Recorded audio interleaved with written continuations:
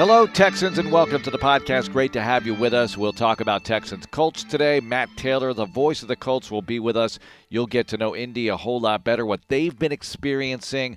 They're still very much in contention for an AFC South title. They are, and we'll see how it goes for them. The Texans would love to play spoiler, if not more, so we'll see what they can do on Sunday at noon. Some people have been asking me, what is that intro music? Where'd you get that? Did you do that? Does it sound that amateur, really? It is me on electric guitar, and I took another track with an electric guitar toned down to be a bass sound, and I don't think there's any percussion on there, is there? No. And then I put some lead over the top of it all just to make it sound cool, I guess, and I put the chorus effect on there. So there.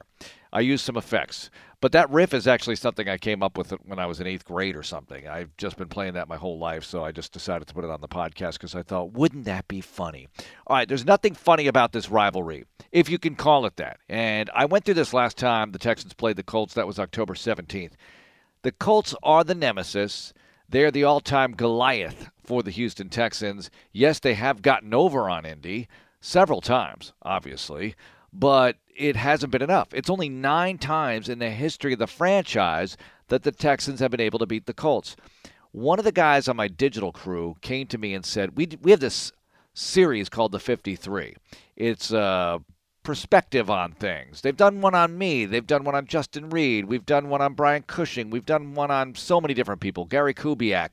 So many different people, instances, the inaugural game. We're doing one right now on the clincher from the 2011 season.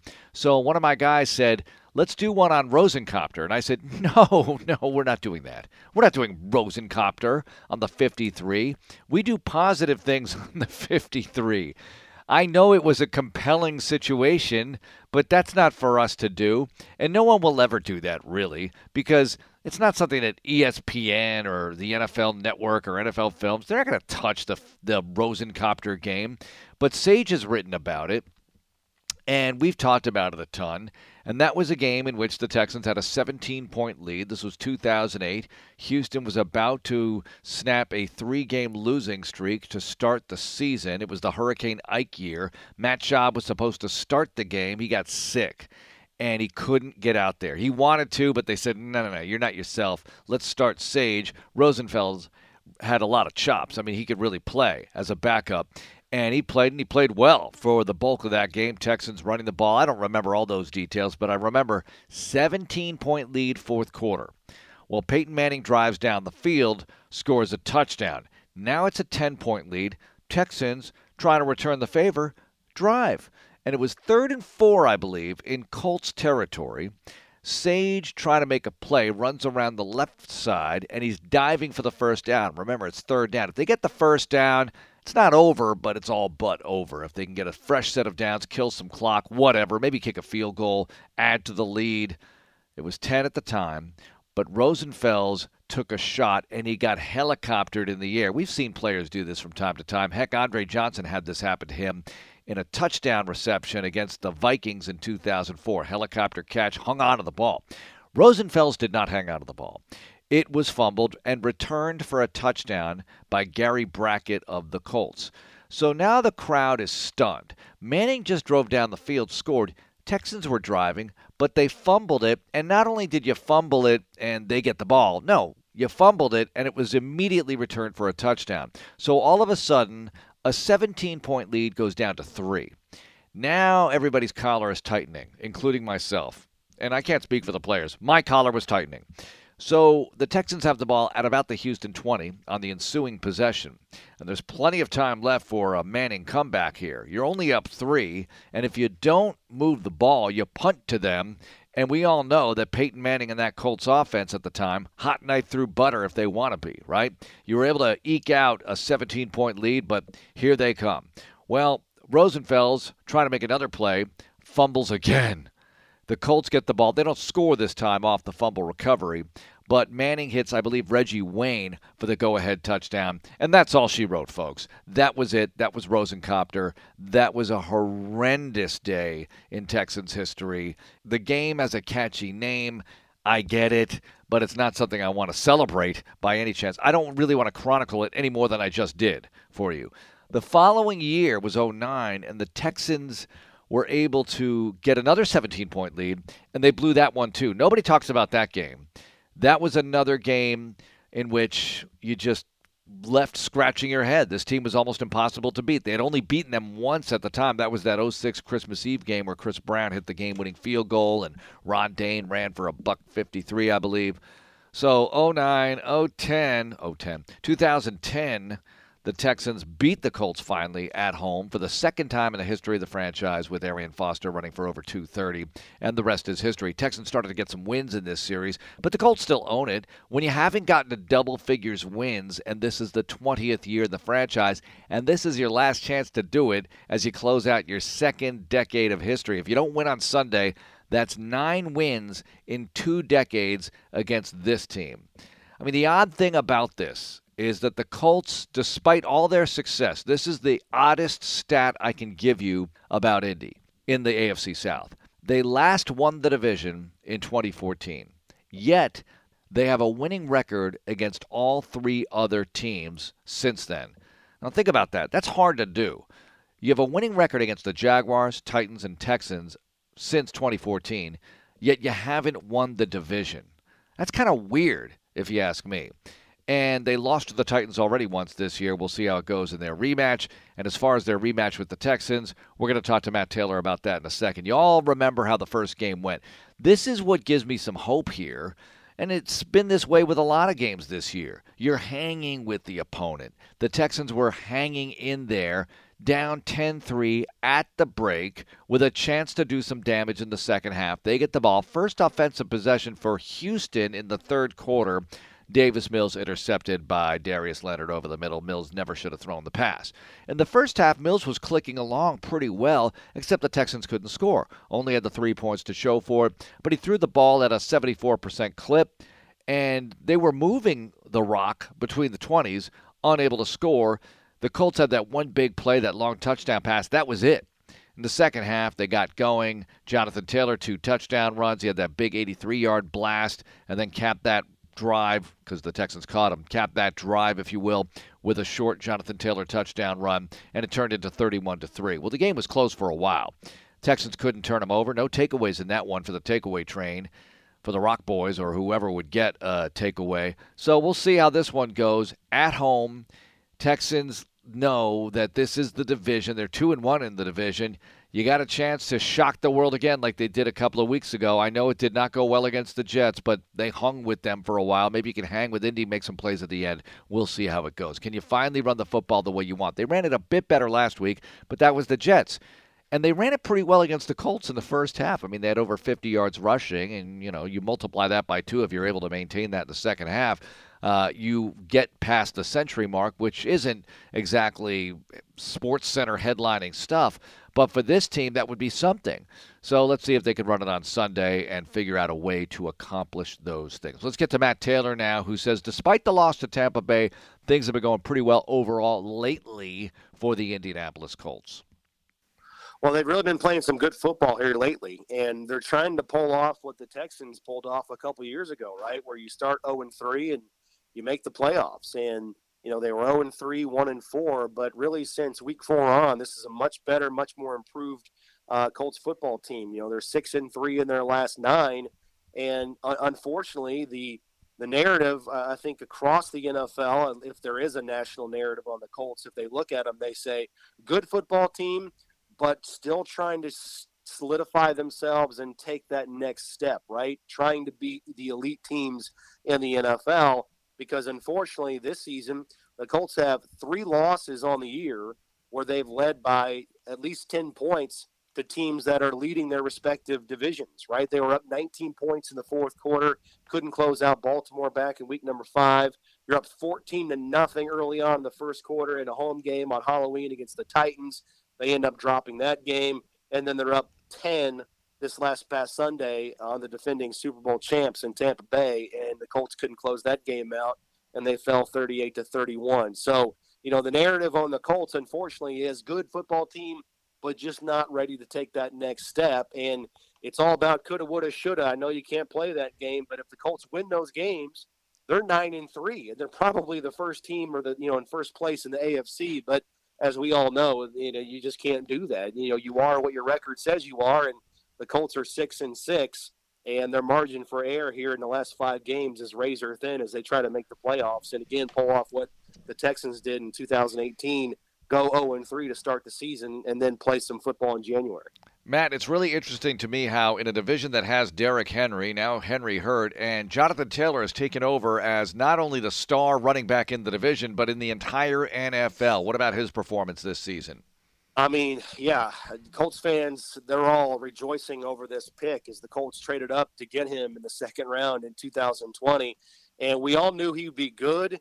But, yeah, I mean, even the most optimistic Jonathan Taylor backer, I don't think they saw him being this good and this productive. I mean, as you said, he leads the NFL in rushing. He leads the NFL in scrimmage. He leads the NFL in touchdowns, rushing touchdowns. I mean, just give him the ball. I mean, it sounds cliche and it sounds hyperbole, but he legitimately is a threat to score every time he has the ball. I mean, he has the 2 biggest games this season in terms of an overall individual effort rushing the ball. He's accounted for 2 of the 3 longest rushes this season. He's got the 6th longest catch for a touchdown this year. I mean, he had that 83-yard run against the Texans way back in week number 6 in that first meeting at Lucas Oil Stadium.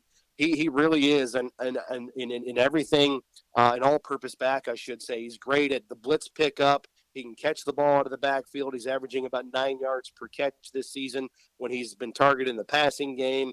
The Colts right now, Mark, they are a very heavy RPO team, run pass option. And in a game like last Sunday, when it was hard to run the ball on the Tampa Bay Buccaneers, the Colts still got the ball to Taylor in the passing game, and it's almost more advantageous to get him the ball out in space as compared to, giving him the ball in a sweep or an outside zone where the defense comes to him. Get him the ball in space where he can make one cut on an outside linebacker and get 15 and 20 easy yards, out in space on the perimeter. So he is definitely the Colts' best playmaker, and he's in the conversation for MVP. He probably won't win it because that award always goes to a quarterback. But when you're talking about what MVP means to you, for me, it means, where would this team be without this player if he wasn't on the team? The Colts right now certainly wouldn't be 6-3 in their last 9 without Jonathan Taylor doing what he's doing. Matt Taylor, voice of the Colts, joining us. What about Carson Wentz? Also very important to their success lately. Yeah, he's taking care of the football. That's the biggest thing all season long. He only has 5 interceptions on the season, but a lot of those have asterisks, right? Where a shovel pass got tipped, that was intercepted. He had a pick late in the game on a Hail Mary against Tampa Bay. So really he's been better than the numbers show in terms of, the risk versus the reward. He's taking the shots down the field. He's completing a high percentage of his deep balls. Michael Pittman Jr. has really emerged for the Colts in that regard, and he and Carson Wentz have a great deal of trust, throwing the ball down the field, and he's just being smart with it. And, again, the Colts are 6-6, but quarterback play has not been the problem this season. If you peel back the onion and you want to make a list of, the top 10 reasons why the Colts just haven't been able to get over the hump this season, the quarterback doesn't make that list. He's been that good and that consistent. And, the Colts and Frank Reich have been proved right so far this year in their big gamble to go out and trade for him in the offseason when he had such a down year in 2020 with the Philadelphia Eagles. Well, Matt, we know how hard it was for the Texans to move the ball against the Colts last time around. I know the Buccaneers had success last week, but what about the defense overall in 2021? Yeah, defensively, it's been kind of a mixed bag. Some weeks it's really on point, and other weeks, they struggle to get off the field. The saving grace, sort of the life raft of this defense, Mark, has been takeaways. Teams have been able to move the ball against them. They've been able to put up points. But give the Colts credit. They have this knack, this ability that, hey, when our backs are truly against the wall and in crunch time, we got to make a play. They lead the NFL in takeaways. They have a takeaway now in 13 consecutive games dating back to last year. They lead the NFL in forced fumbles and fumble recoveries. Darius Leonard is so good at just – again, he has this uncanny ability to strip you from the ball or step in front of a pass or get his hands on the ball. He's really, really good at sort of being an instinctual player and stepping up when the Colts need a takeaway at the worst moments. That's when Darius Leonard sort of shines. But no, I mean, overall, the numbers aren't going to blow you away, especially, Mark, in crunch time. The Colts, under Matt Eberflus since 2018, they've been a really good team on defense in the fourth quarter. But for whatever reason, this year, it's been everything but that. They've been outscored in the fourth quarter this year by 42 points, which is 30th in the NFL in terms of fourth quarter margin.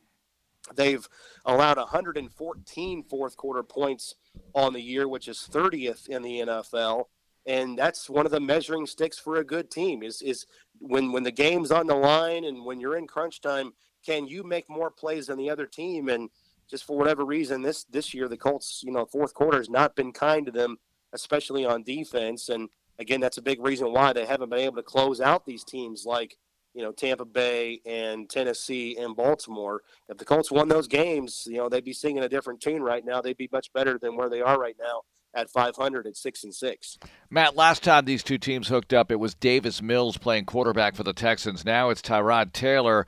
What are your thoughts on the Colts facing Taylor versus Mills in this particular matchup? Yeah, I think it's a much more even matchup. I respect the heck out of Tyrod Taylor. He's a really, really good quarterback. He's played, seemingly a zillion games in this league for a lot of teams. He's bounced around a little bit. I mean, just a couple of years ago, he took a Buffalo team to the playoffs, and, he's a really smart quarterback. And I think he gives them a much more competitive edge in this game, a much better shot to win a game like this. And I think it's a completely different type of offense with him at quarterback. No disrespect to the rookie, but you're just talking about a guy that's been in the league, that's seen a lot more compared to a guy that's played in 6 games coming out of Stanford here in 2021. So no, I think this is going to be a great game, and I think defensively it's a much better matchup for the Colts because the Texans are playing much better on defense as of late in these last 3 games, as you've seen, Mark. I mean, they're giving up only about 17 points per game on defense in the last 3 coming into this contest. And just like the Colts, the Texans have been thriving on takeaways. Well, I think the numbers, and you can clarify this more than me, but what's the number? 11 takeaways in the last 3 games. Yep. A lot of interceptions. So, that secondary has been playing good. I'm really impressed with Grenard this season with his 8 sacks and Grugier Hill. He's a really good linebacker. He's come on for him. He's got 7 tackles for loss. So I think this is a much better matchup for the Colts on both sides of the ball in the second go-around with the Texans. Matt, what about having Hard Knocks in the building? What's that like for you? You see them around. What do you think the players, their reaction to it, having those cameras around them all the time? Yeah, I think it's cool. And I think, at the beginning of the season when, everything's so sensitive and you're used to just, sort of like hunkering down in your own bunker, and it's you against the world. And now there's cameras and microphones in your face. I think it was really foreign to him at the beginning of the season. And, it's sort of awkward and it took some getting used to. But now I think they are used to it. And I think it is sort of the new normal, at least for this year. And I've been really happy with the show. I think it's an entertaining show. And, I think the coolest thing, from a Colts perspective and, just as a fan, Mark, is that show, as does such a good job of just telling stories and highlighting players and peeling back the onion and getting to know these guys on and off the field and what makes them tick and, what they go home to, what life is like for them when they're not a football player, right? When Darius Leonard can just be a dad or, Carson Wentz can just go home and be a husband and play with his kids and just be normal people. That's my favorite part of the show.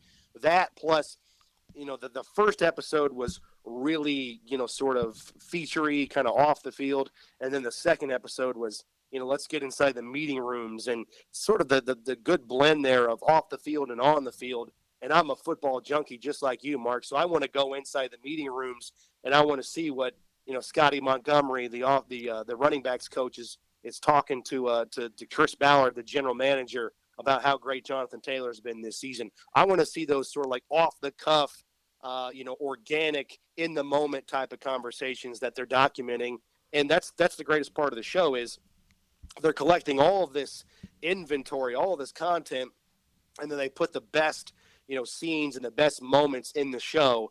And you don't know from a week-to-week basis what's going to be in the show. That's why it's a must-watch thing. And, for football fans, not just Colts fans, but football fans, you got to watch this show. And I love the fact that it's morphed into an in-season program outside of just in training camp, because in season, I mean, that's the moneymaker right there. I mean, the wins and the losses during this season is what's going to dictate success, setting yourself up for what the next offseason is going to look like. So to get a behind-the-scenes look at what life is like, Monday through Saturday leading into Sunday, I think is more interesting than what you see during training camp in the month of August.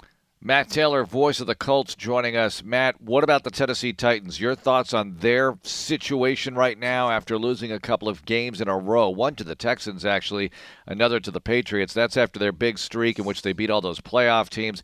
Where do you think they're headed? I still think they're headed in the right direction. I still believe in them. I think from a makeup standpoint and their culture under Mike Vrabel, I still think this team is probably destined to be, a top 2 seed in the conference. I just, at the beginning of the season, when you looked at their schedule and they started beating all these playoff teams from last year, you just kept waiting for things to unravel, right? I mean, Julio Jones is out, and then Derrick Henry's out, and you're thinking to yourself, right, this is going to be the week. This is going to be the week where they sort of come back to earth, and then they just keep knocking off playoff teams. Now, I know it's eventually happened to them to a degree. As you said, the Texans got them. They went on the road. They got thrashed by the Patriots, but the Patriots are playing some really good football right now. So they have been brought back to earth a little bit, but I think they have sustaining power, and I just like their culture. I like the way they play. I think they get A.J. Brown back eventually. I know they've been banged up, and every team has, the war of attrition on them here throughout the course of the season. The Colts and Texans can certainly raise their hand and attest to that. But, no, I think they're built for success in the long term this season. I think they definitely make the playoffs. I think they win this division because the lead they have built up on the Colts is just too big at this point. It's probably insurmountable for Indianapolis, considering, it's 3 games right now, but really it's 4 if you throw in the tiebreaker with the Titans sweeping the season series with the Colts. But I like their chances once they get into January football because of just what their identity is, and they're great up front on both sides of the ball. And I like them, actually, to make some noise in the month of January. Your level of surprise, if any, when Urban Meyer said, no, I'm committed to the Jaguars. I'm not interested in any of these college openings. Thoughts? No, not really. I mean, I don't think he takes this job in Jacksonville. He to me, Mark, seems like he's on a mission to once again prove himself as one of the best coaches in football, whether that's, high major college football or the NFL level. I don't think he takes this job if he doesn't have, his sole intense purposes on, turning that brand around. And obviously I know he got in some hot water off the field with his actions early in the season away from his team. But I do think he's a good football coach. I think it's going to take some time. I'm actually a little bit more disappointed with the Jaguars than a lot of other people. I know they're having a bad season, but I actually thought they would be more competitive than they've showed this season. But I think they're going to turn it around. I'm not surprised that he's going to stay committed to Jacksonville because I think he wants to prove to people that he can do it at this level. Otherwise, I don't think he would have taken the job. All right, well, I know the Colts play the Jags again on, let's see, what is it, the last day of the regular season, January 9th. Yep. All right, we'll see how that plays out. But before that, we'll see how this plays out Sunday at noon. Matt, thanks so much for joining us. We appreciate it, as always. You got him, Mark. Well, there's our buddy Matt Taylor, voice of the Colts. Always great to catch up with him, and it's always great to visit with you here on the podcast. Check out all the other podcasts wherever you got this one or wherever fine podcasts are available. And don't forget the game Sunday, Texans-Colts, noon kick, Battle Red Day. Love Battle Red Day.